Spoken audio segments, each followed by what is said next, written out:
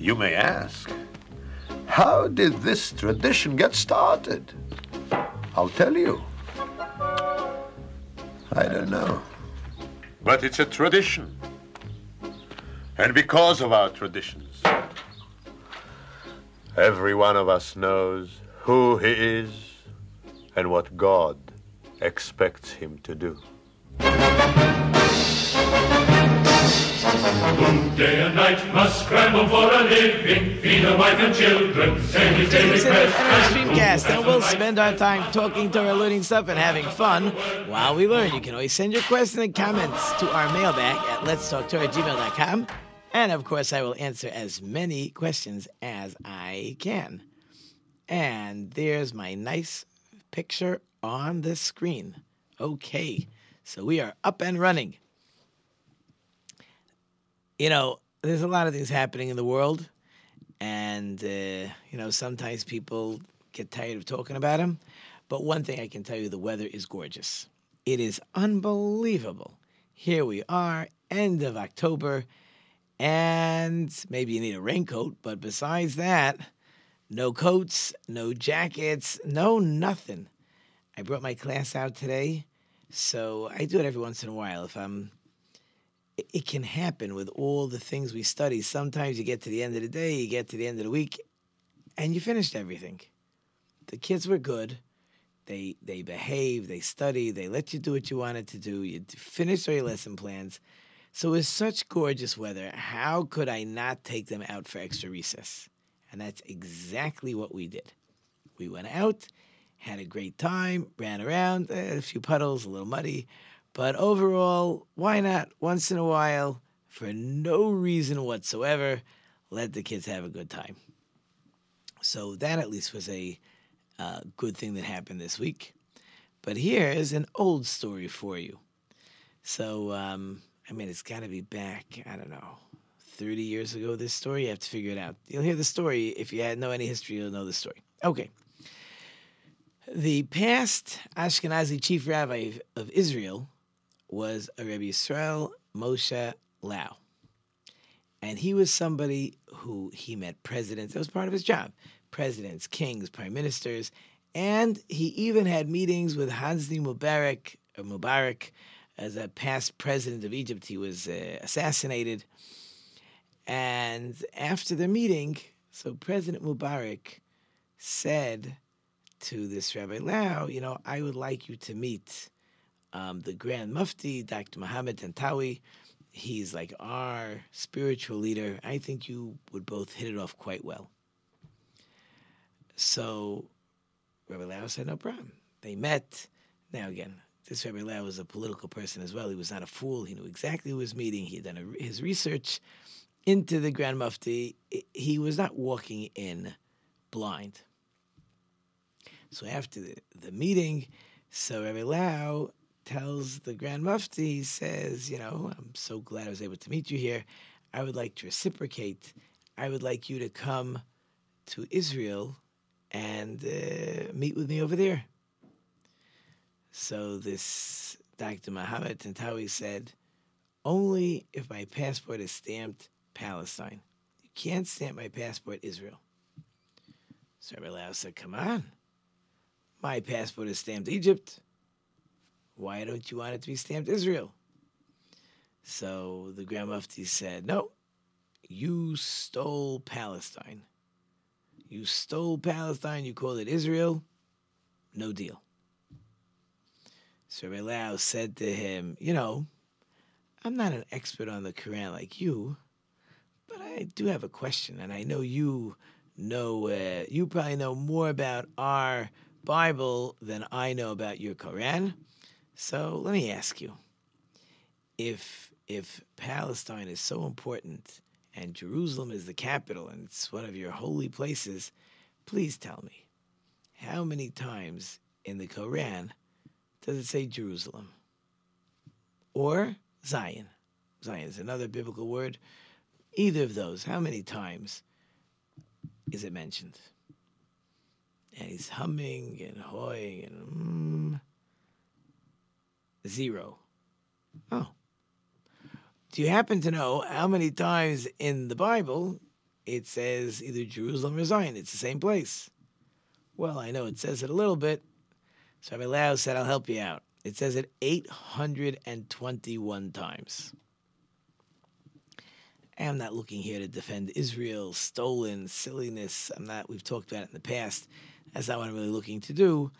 But this idea that they try to say that Israel is stolen is just totally fabricated, totally made up. But as I read an article, not the whole article, but unfortunately now with all the things going on in Israel, one of the difficulties that people have to get ready for is all the fake stuff that's going to come out, all the AI generated pictures and who knows what. And what happens is that it's really sad. It's terrible. The different news organizations are so desperate to be the first one to get information that the information goes out first. And if necessary, okay, it wasn't Israelis who bombed the hospital. Well, it wasn't really a hospital. It was bombed. It was really in a parking lot. Oh, it was really only. It was the Gaza shot the missile themselves, whichever group it was, Islamic Jihad, whatever. And yeah, it wasn't 500 people. Maybe it was 50. Maybe it wasn't even 50. So nothing is believable. You get stuck not knowing what to believe, what not to believe, and if it suits the purpose of politicians on either side to say whatever they wish, they'll do so. So, you got to sort of be careful. Except if you're listening to me. Because, of course, I wouldn't make up anything. But in any case, so with that being said, here we are in the Torah portion of Lech Lecha. We've just met Abraham. Is it possible that this early in the Bible it talks about Jerusalem? And the answer, of course, is yes. But before we discuss where it says Jerusalem in this week's Torah portion, I forgot to mention when I was telling you, right, you can send your questions and comments to our mailbag. You can also send your comments and questions through our webpage at letstalktorah.net. That's letstalktorah.net. And you can send your questions that way.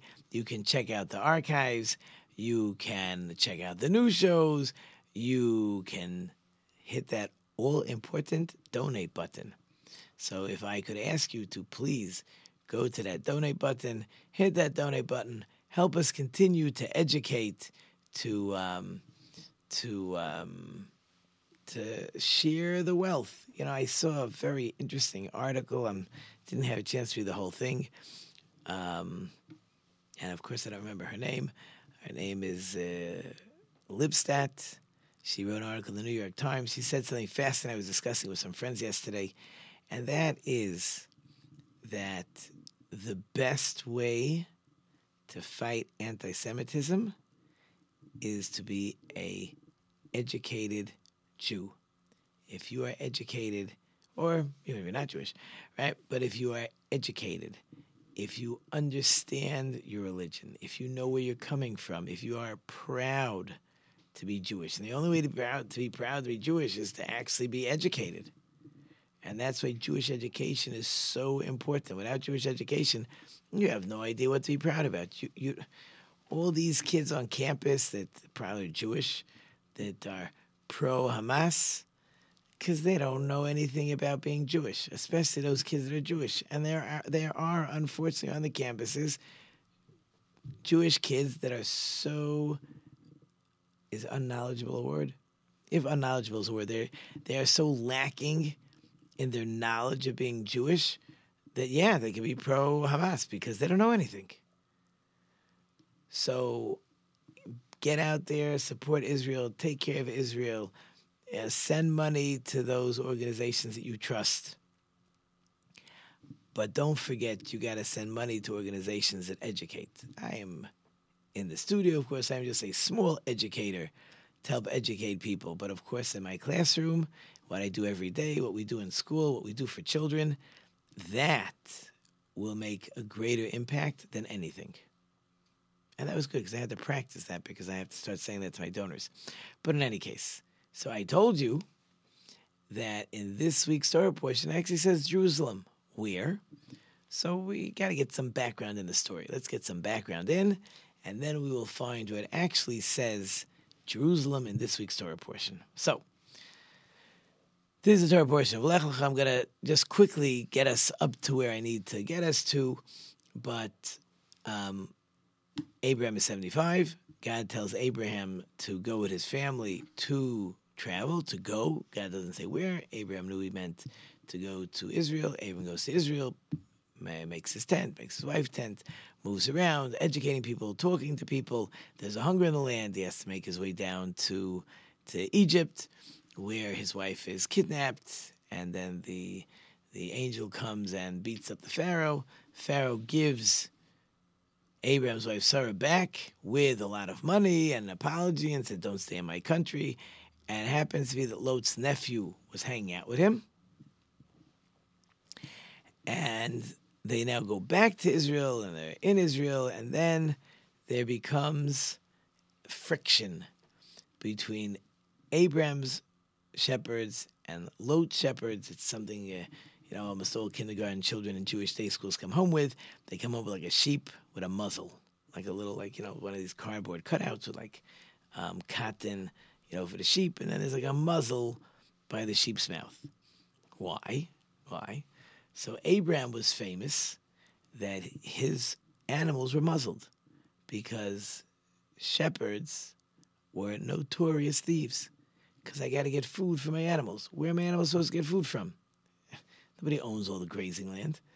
So you find people's farms, and you go on the edges, and you sneak in at night or by day because the farms are so big, no one can see what's from one end to the next.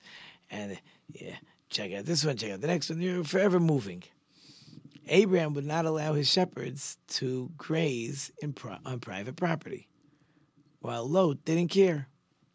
So the famous question is,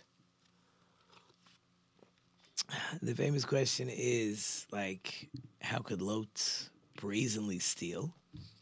So Lot's shepherds claimed, they said, look, Abraham is supposed to inherit the land of Israel. Abraham is 75 years old. His wife is 65 years old. They haven't had any children yet. No reason to assume they will have children. So who's going to inherit Abraham? Lot. And Lot says, I'm just taking my stuff a little early. I know it's all going to be mine. Let me take it now. Now, obviously, the first problem is that Abraham will have children. He'll have Ishmael, by the way, and he'll also have Isaac. So Lot is totally out of the picture. So, therefore, there was fighting. Now, it is fascinating. You have to think about this. I actually, we had a Shabbat Brachas last night. One of my colleagues, his son got married. I actually taught that son many years ago. So we make what's called Shabbat Brachas. Just the week after they get married, we try to make meals every night. And last night it was my friend's turn. So I got to speak. Let's see how many times I can go off tangent, and then off tangent, and then off tangent. But I do have a focus on this. So I got up and I said, I started my speech, and I said the famous story that a rabbi every Saturday morning would speak for exactly 12 minutes. Always spoke exactly 12 minutes. And the congregants one time came over to the rabbi and said, Rabbi, how is it that every week you speak for exactly 12 minutes? So I'll tell you the truth. My house is a 12-minute walk from the synagogue. And every Sabbath morning on the way to synagogue, I prepare the speech in my mind. I have 12 minutes to prepare. The speech takes 12 minutes. So I told everyone, I said, the person running the party came to me and asked me to speak. And I said, I have to fly into New York. It was Monday. He asked me, he said, I'm flying in Monday, I'm flying back Tuesday. He says, no problem. You're in the airport, you have the plane ride going to and fro, and you're going to be coming back, you're in the airport, you got tons of time to prepare. And I told everyone I did spend a lot of that time preparing, so that would give me a couple hours worth of things to say. But in any case, one of the things I actually said was a fascinating question, a fascinating verse. Just seems to be out of order. It says, and that's really what we're getting up to. Okay, so just hold on. So the question becomes, if Abraham allowed Lot to hang out with him, you have to figure Lot's an okay guy. Abraham is not interested in hanging out with wicked people.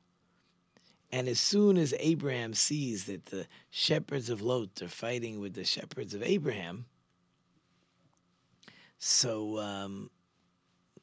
and immediately Abraham tells Lot, it's not going to work out with us hanging out together. You go where you're going, I'll go where I'm going, I'll hang out nearby, but let's separate. It's not a good idea. We should be together.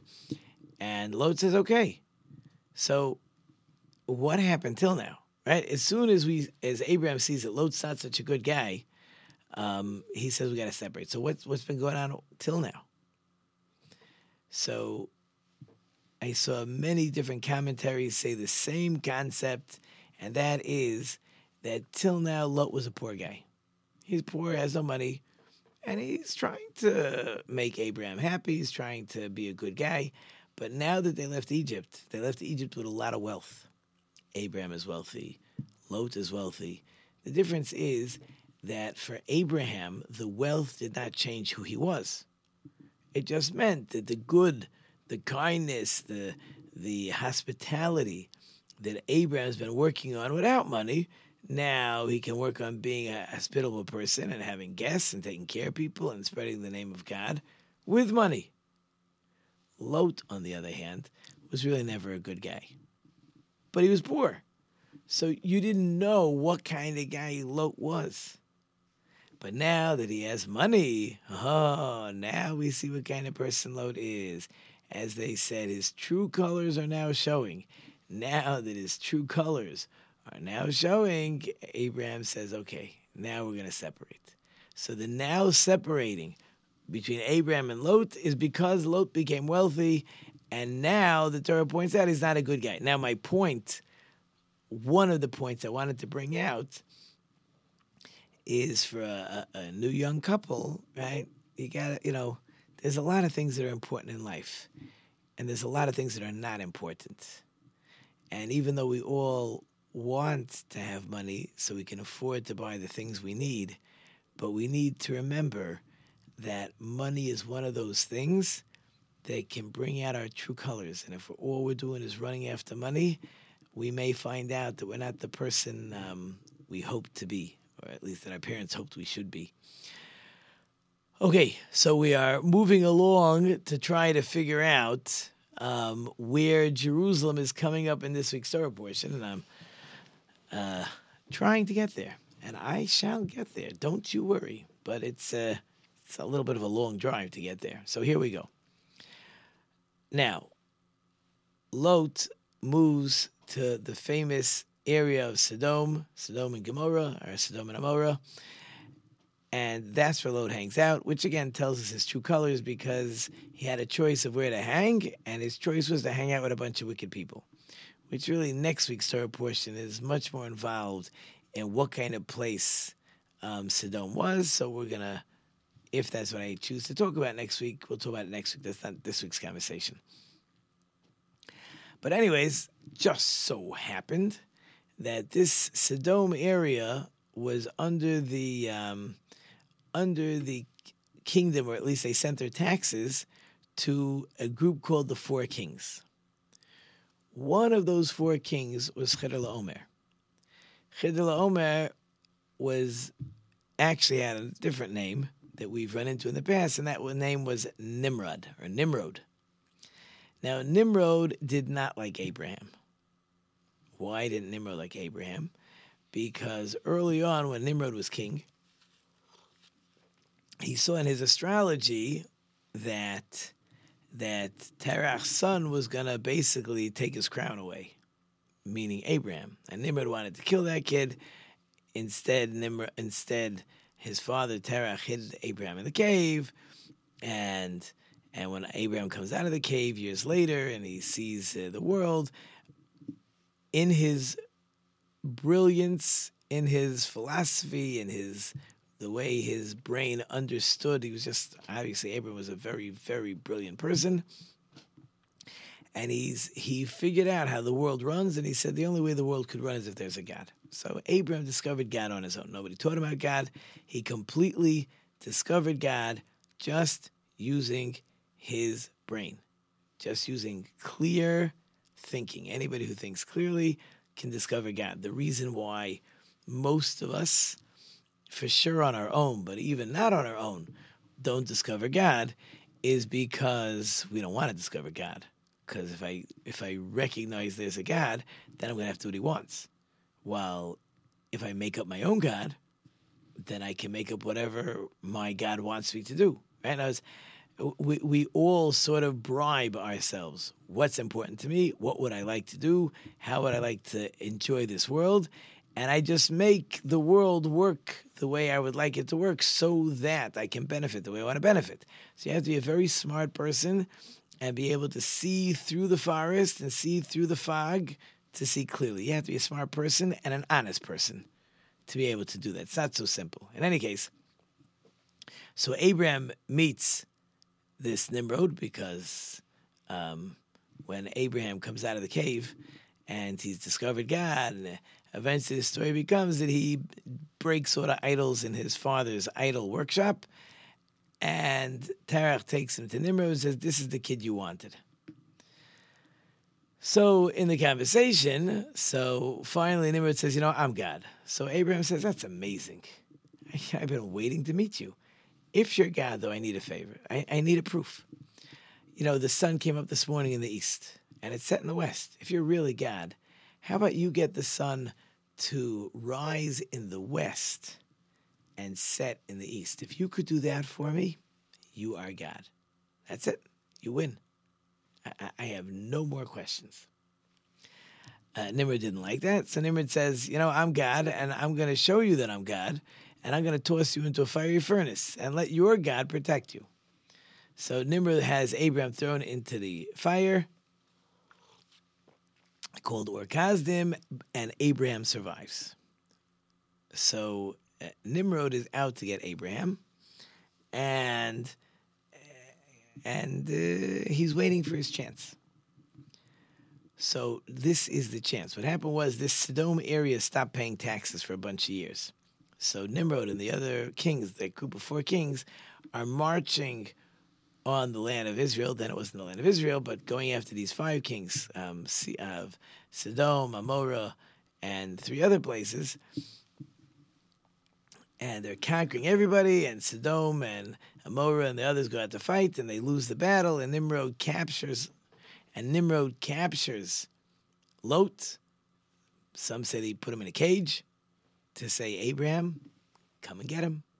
That was, according to some, the whole reason Nimrod got involved in this war to go against the 5 kings was so that he could really get after Abraham. And Abraham says, no problem. Abraham says, no problem. He goes to fight. How big his army is, the Torah tells me he had 318 people in his army, a minuscule army. And, of course, Abraham wins. That the Torah says. That's straight out.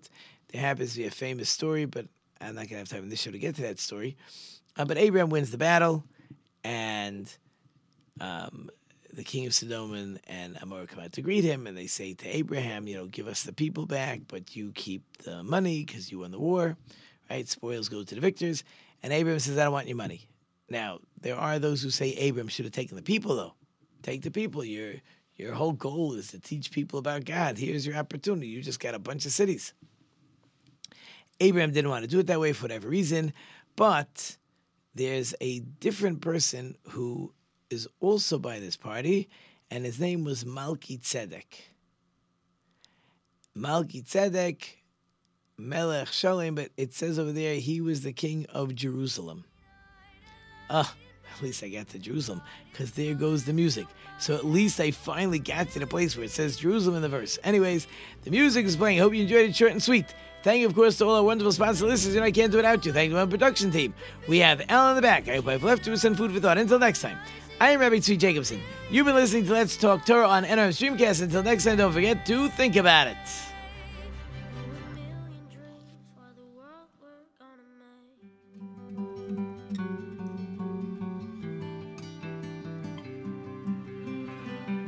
There's a house we can build. Every room inside is filled with things from